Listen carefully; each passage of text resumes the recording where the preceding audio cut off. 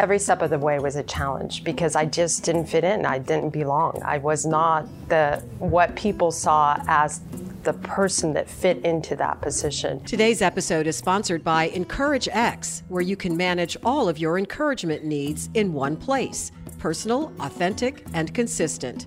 EncourageX.com, where relationships mean everything. Hello, Our Voices Matter audience. I have missed you. Welcome to our first episode of 2020. I hope the new year is off to a great start for you, and it certainly is here for us as we welcome our guest, Maria Moncada Alui, who is the General Manager of BMW of West Houston and just an overall rock star. Maria and I have been friends for a few years now, and I'm a huge fan of you personally, professionally, and one of the reasons that I wanted to kick off the new year with you and just talking about your success just as a businesswoman, also as a businesswoman in a male-dominated industry, and talk a little bit about you, your backstory, how business is going, and just your thoughts about kind of where we are as a country today. The usual stuff that we talk about here on Our Voices Matter. Nothing real serious, right? How are you? Well, Linda, first of all, thank you for having me. It's an honor. And as far as fans, I'm your biggest fan, and I'm super excited to be here. Well, I'm delighted to have you. So I know a lot about your story, but I'm going to let you kind of tell our audience how it is that you ended up being the general manager of one of the most successful BMW dealerships in the country. So I started off in the automotive industry many years ago, over 20 years ago, right, fresh out of high school. I had an opportunity to work in an administrative support position, staff role, in a Chevy dealership, one of the biggest Chevy dealerships in the country. And I was putting myself through college. I'm one of 7 kids. So in order to be able to pay for college, I had to pay my way through. The automotive industry paid really well. So I started off as a receptionist / secretary for a Chevy store. And as I started learning more about the industry, I fell in love with the industry. And I decided to make it my career. And that's how I got started in the automotive industry. So at the time that you started, how many women did you see doing what you're doing now? Very few women. As a matter of fact, my dad was a little bit hesitant to not allow me, but to have me working in the automotive industry. I was very young. I had just graduated high school. Right about to be 18, and he's saying, "You want to work in a car dealership with all these guys? Are you sure?" And I remember what they paid, and it was more than any administrative role paid at the time. So I was like, absolutely, that's where I want to work. Mm-hmm. And I knew it would help me pay my way through college. As I walked in and noticed there were very few women in the automotive industry. And I think culturally, there's been very little done since I started because the industry is still made up of less than 19% women. Less than 5% are general managers and less than 1% are technician. So that's one of my passions, to help impact that and bring balance to an industry that I think would benefit from having the perspective of a woman. Exactly. And I would imagine that also being a woman of color, there are even fewer. Am I right? Yes, you are right. There's a very few of us. Do you have any stories from your early days of when you kind of just did not feel like you quite fit in? Does anything stand out in terms of a quick story that you could share with us that kind of set you back on your heels and then how you overcame that? I would tell you, I think one of the benefits was growing up in Houston, growing up in an area called Alief. It was a very eclectic area. We had every ethnicity, every color. So I learned to interact with different groups, whether it was Vietnamese, Chinese, Arabic, Indian, Hindu. I mean, we just were a very eclectic melting pot. And I think it's reflective of what our city is, Houston. So I think it gave me a little bit of an advantage in the automotive industry because I am dealing with clients from all walks of life, as well as employees that are from all walks of life. And I think my dealership reflects our city. We have a very diverse group of people working in our dealership. And so growing up in the automotive industry, when I first started, I remember looking around and there wasn't a lot of different ethnicities represented. And I often wonder why, because the industry is so much fun. It is such a great career for so many, and I didn't understand it. So yes, there were times where I could tell that I was a little bit of the oddball in a group. And what I did is I kind of sat back, listened, learned, and then did my very best so that I could show that I belonged there. I didn't want to be bullied out. I didn't want to be pushed out. I wanted to make sure that I had an opportunity to prove that I could do what everybody else was doing. And I knew I had to do it exceptionally well to earn my place in the industry, especially when I didn't quite fit in. I love that you say that. You didn't want to be bullied out. You didn't want to be pushed out. I would imagine that there were people who tried to do that. And your approach was to listen, learn, and then do your best. Yeah, I knew I had to show up, step up, and improve myself. And I think that just like I found people that were trying to bully me out, I found a lot of great men that supported me, challenged me, wanted me to compete side by side with them, and felt that I was a worthy opponent. And to this day, I still find those that find me a very worthy opponent and constantly challenge me to be better. When people walk into your dealership and maybe for the first time, and when you're introduced as the GM, do you have any, what is usually their response? Yeah, I've had a little bit of everything. I've had people smile and kind of feel a little bit more at ease, like, oh, wow, this is great. You're so young. I don't know if they tell me that recently, but before I'd get that a lot. Or they're pleasantly surprised. I've had a few people go, well, where's your boss? And so a little bit of everything. I am the boss. Yeah, really. I am the boss. You also talked about growing up in Houston and the diversity that's here. You have a very eclectic ethnic background yourself. So if I got this right, your dad is from Honduras, right? Correct. Your mother's from Spain. And you are married to a man named Omar, who is absolutely wonderful, by the way, from Morocco. Yes. So, wow, melting pot sitting right here in front of us. Absolutely. I think that's also a benefit to me. We have the Latin American side with my dad, the European side with my mother, the Moroccan, Northern African side with Omar and his family. And you're right, Omar is wonderful. I'm so fortunate to have such a great, supportive husband that is my biggest cheerleader, and parents that were wonderful. I often think, when God was distributing parents, he was so kind to me to give me two of the most amazing parents anyone could ever have. So,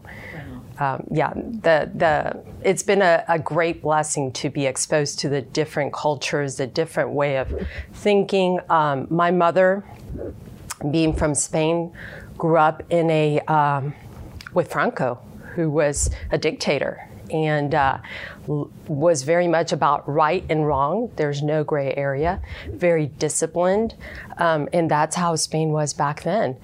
My dad, Honduran, working for the government of Honduras, a little bit different. Latin America's been known to be difficult to do business, a little bit corrupt. And so my dad always gave us the example of integrity, of being able to do the right thing regardless of the pressures. And didn't just talk about it. He definitely led by example. So interesting, hearing those two different perspectives from your parents' backgrounds. And I'm wondering, especially talking about how your mom grew up under Franco, a dictator. We're living in very difficult and serious times right now, not only here in the United States, but globally. And you have a global perspective just based on your background and your family and your experiences of growing up in a diverse city like Houston. I'm wondering what kinds of conversations you're having with your family members about where we are in the world today. What are those conversations like? Those conversations are so entertaining with my family. You'd think we'd all think alike. We were brought up by the same parents with very high morals, very conservative values, and you'd think we'd all think very much alike. And when we get together, these conversations are so lively, so dynamic, and so diverse. It's incredible, but it's great to have a family members, that you can have these healthy discussions and learn about a different perspective in a safe environment, right? Because your siblings love you regardless. Right. Your parents love you regardless. And so you can give a different perspective. You can talk about it and almost see the other side from somebody you love. And does it get heated? Oh, yeah, it gets heated. But we know we walk away and still love each other. And it gets very lively. As a matter of fact, Sunday we just had a conversation that was very lively. We were talking about global warming, and we were talking about the border and the fact that, something needs to be done about both of those things. And regardless of what political party is in charge, as citizens of the world, we have a responsibility to improve and make a difference and make our contributions and do something about the things that need attention and be the voice for those that don't have a voice. Right.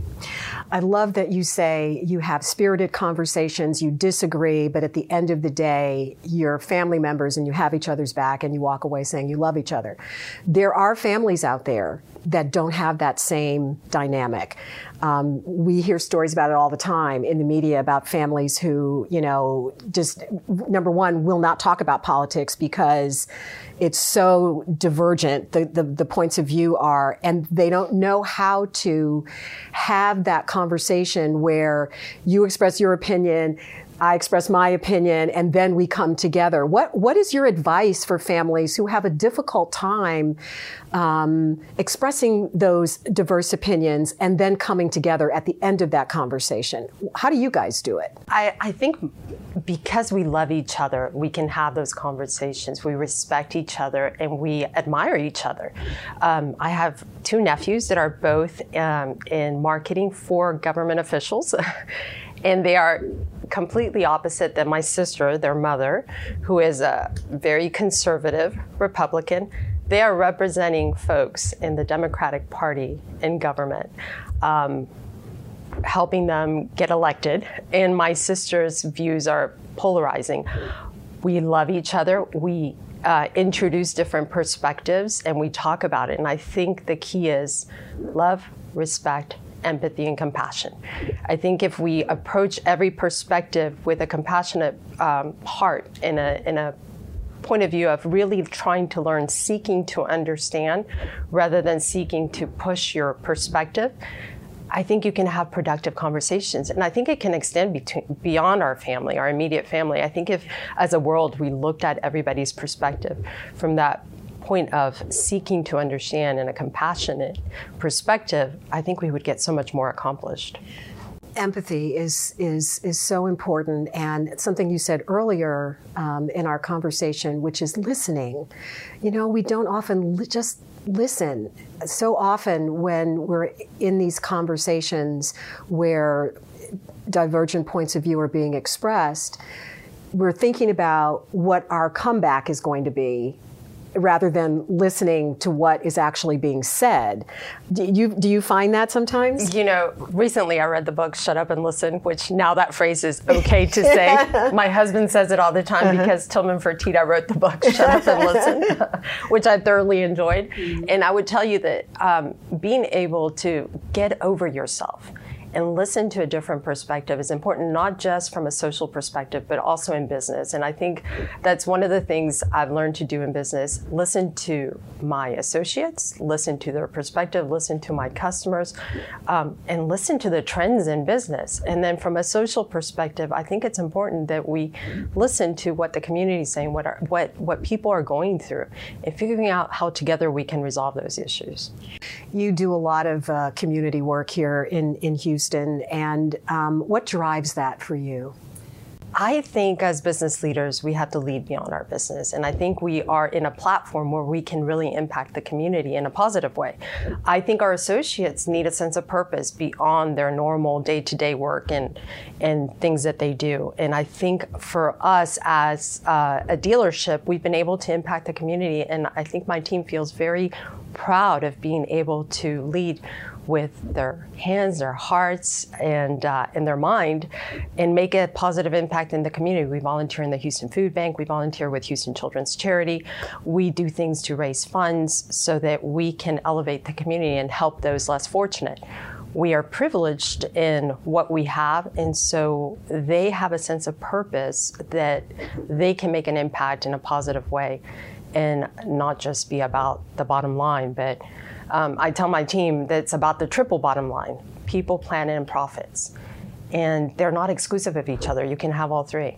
People, planet, did you say? Yes, people, planet, and profits. People, planet, and profits. I like that. I like that. The triple bottom line. Yeah, yeah. So how many are on your team now? How many are you So we're about 180 associates in my team. Wow. And we've had as many as 90 plus associates volunteer at the Houston Food Bank in one day. I think we packed the most food and raised the most funds. And I know we won something called Hunger Games with the Houston Food Banks. My team's competitive in every aspect. If they're going to win something, they're going to win every challenge. And they were so proud to win the Hunger Games. And they did it for 2 years in a row, where they volunteered the most hours, they raised the most money, and they packed the most food. And I know you've got a diverse team as well, ethnically as well as gender. Back to what we were talking about before in terms of having the difficult conversations. Have you noticed anything among your team members as the sort of the societal stuff that's going on outside of the dealership? Does it ever seep into the workplace? And if so, how do you deal with that? How do you have those conversations if they happen to come up, either among the team members themselves or team members and customers? You know, that's a great question. I really haven't had that with our associates. I think that, you know, we work together on any issues that are happening in the community. I know when Harvey happened, everybody rolled up their sleeves and we were eager to help each other and help out the community. When there's issues happening, you know, right now that we're hearing the things that are happening in Australia, you know, they're coming to me going, how can we help? And we all research and try to figure out, how can we help? Mm-hmm. How can we make a difference? And so what I admire the most is that so many of them care, and that they want to be a part of the solution and the change, and that they care beyond our immediate business. So what I'm hearing is that when your team comes together, that it's all more about finding a solution, and that's kind of where the nucleus is. It's not so much about differences or anything like that. It's more about where are we now and how can we help? Yeah, and you said about being the nucleus. I tell them we're the eye of the storm. The eye of the storm is the quietest, most at peace place of a storm, and it's the one that controls the chaos around. So we talk about being the eye of the storm. As crazy as the world around us is, let's figure out how to control the situation, how to be the solution, and how to make a positive difference. But of course, a team is only as good as its leader. So what would you say are the most important leadership qualities that allow someone in your position to have and enjoy the kind of success that your dealership is having? I know you just came off of a great year at the end of 2019. Yeah, we were very fortunate, had a great 2019. We represent a great brand. It doesn't hurt that we are selling BMWs, which are pretty awesome.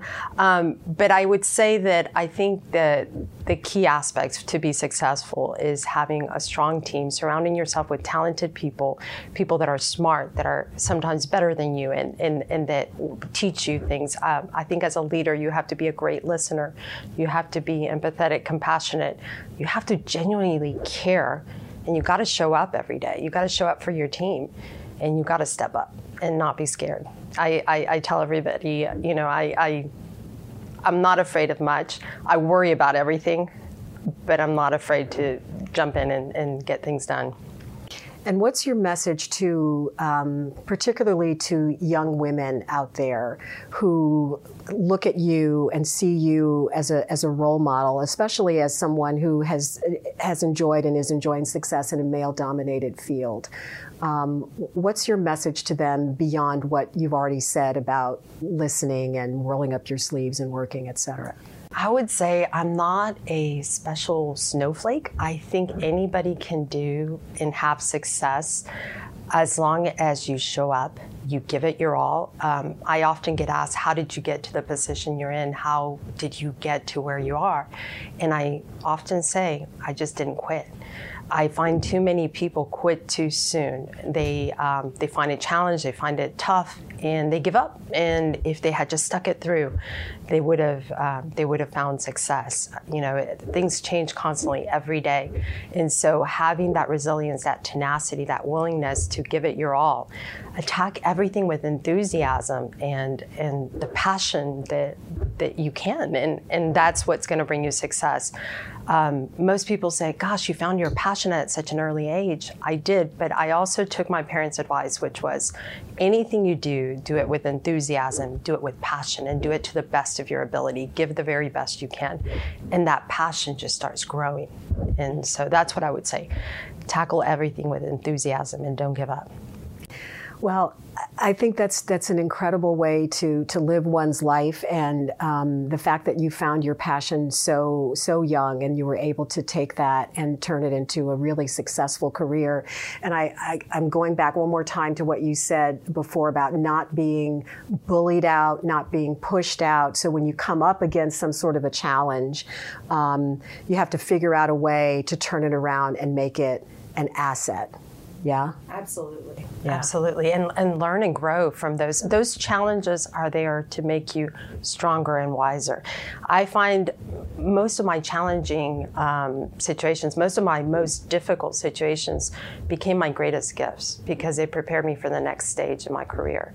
And they prepared me to be stronger and more resilient. Is there any one situation that you can think of that you really learned the most from, and how you kind of turned that around? Oh gosh, there's been so many throughout my career that every step of the way was a challenge because I just didn't fit in. I didn't belong. I was not what people saw as the person that fit into that position. Their preconceived idea of what that position and person should be. Right, what they should look like. Right. And so constantly you get people looking at you with squinty eyes, kind of going, can this person do it? And so every step of the way I had to prove myself. And it wasn't just about doing the job well, it was about doing it exceptionally well because that's the only way you earn that spot. And so the thing with me is I knew no one was going to outwork me. Whatever I had to do, somebody else may be smarter, somebody else may be more talented, but they weren't going to outwork me. And so whether the person who was kind of looking at you side-eyed, whether that person was a man or a woman, the response was the same, to turn that person who wasn't quite sure about you and looked at you like the other, to turn that person into an ally by working hard. And that's the biggest gratification that I've gotten, being able to turn somebody that didn't believe I could do it or didn't think I could, and turning them around and saying, wow. And some of those folks are now my biggest advocates. The people that sometimes gave me the hardest time early in my career, now I hear them on the side talking about how great I am and how they knew me when I first got started. And I'm thinking, gosh, I was in a closet crying my eyes out because it was so tough. And now you're my biggest advocate talking about how great I am and how you saw me started in my career. Wow. Well, I think that's a wonderful testimonial and a great way for us to kick off the new year, because people are setting their goals and setting their intentions now for what they want their year to look like and what they want the next decade to look like. And I think that you're the perfect person for us to kick off this year with. And I hope that our audience is taking away a lot of what you've had to say in terms of your success and how you've been able to achieve it. Well, thank you, Linda. And thank you for all your support. We did Empower together, and we're continuing with that. And where I think, as business leaders, we have an opportunity to impact so many industries, not just our community, but also. And Empower, tell them briefly what Empower is. So Empower is something we started two women, a general manager from Portia West and myself, and it was inspired by Shakti Leadership. It's a fellowship that we did in San Diego. Shakti meaning the energy from within. It's that female energy from within, the power from within. And so the idea is to help grow and empower women in automotive so that we can start getting them to move up and attracting more women into an industry that I think it's amazing, but it's certainly out of balance. Well, and your inaugural event here in Houston a few months ago was phenomenal, and I was honored to be a part of that and to MC and just be in a room with so many passionate women who are looking to improve their careers and also attract more women into the automotive industry. So, Maria, thank you so much. Just love you to death, and just likewise can't wait to see what 2020 brings for you, BMW of West Houston, all your team members, and all the community organizations that you support, including us, the Linda Laurel Scholarship Fund. And thank you for that. Thank you, and thank you for everything you're doing to impact our community, to elevate it. Thank you for the support of my dealership and everything that you've done for me personally, for our dealership. And well, together, there's anything we can't do, right? So that's 2020, bring it on. Bring it on. Thanks so much for taking the time to watch and listen today, for giving Maria permission to speak, and for having the courage to listen with an open mind. We'll see you next time.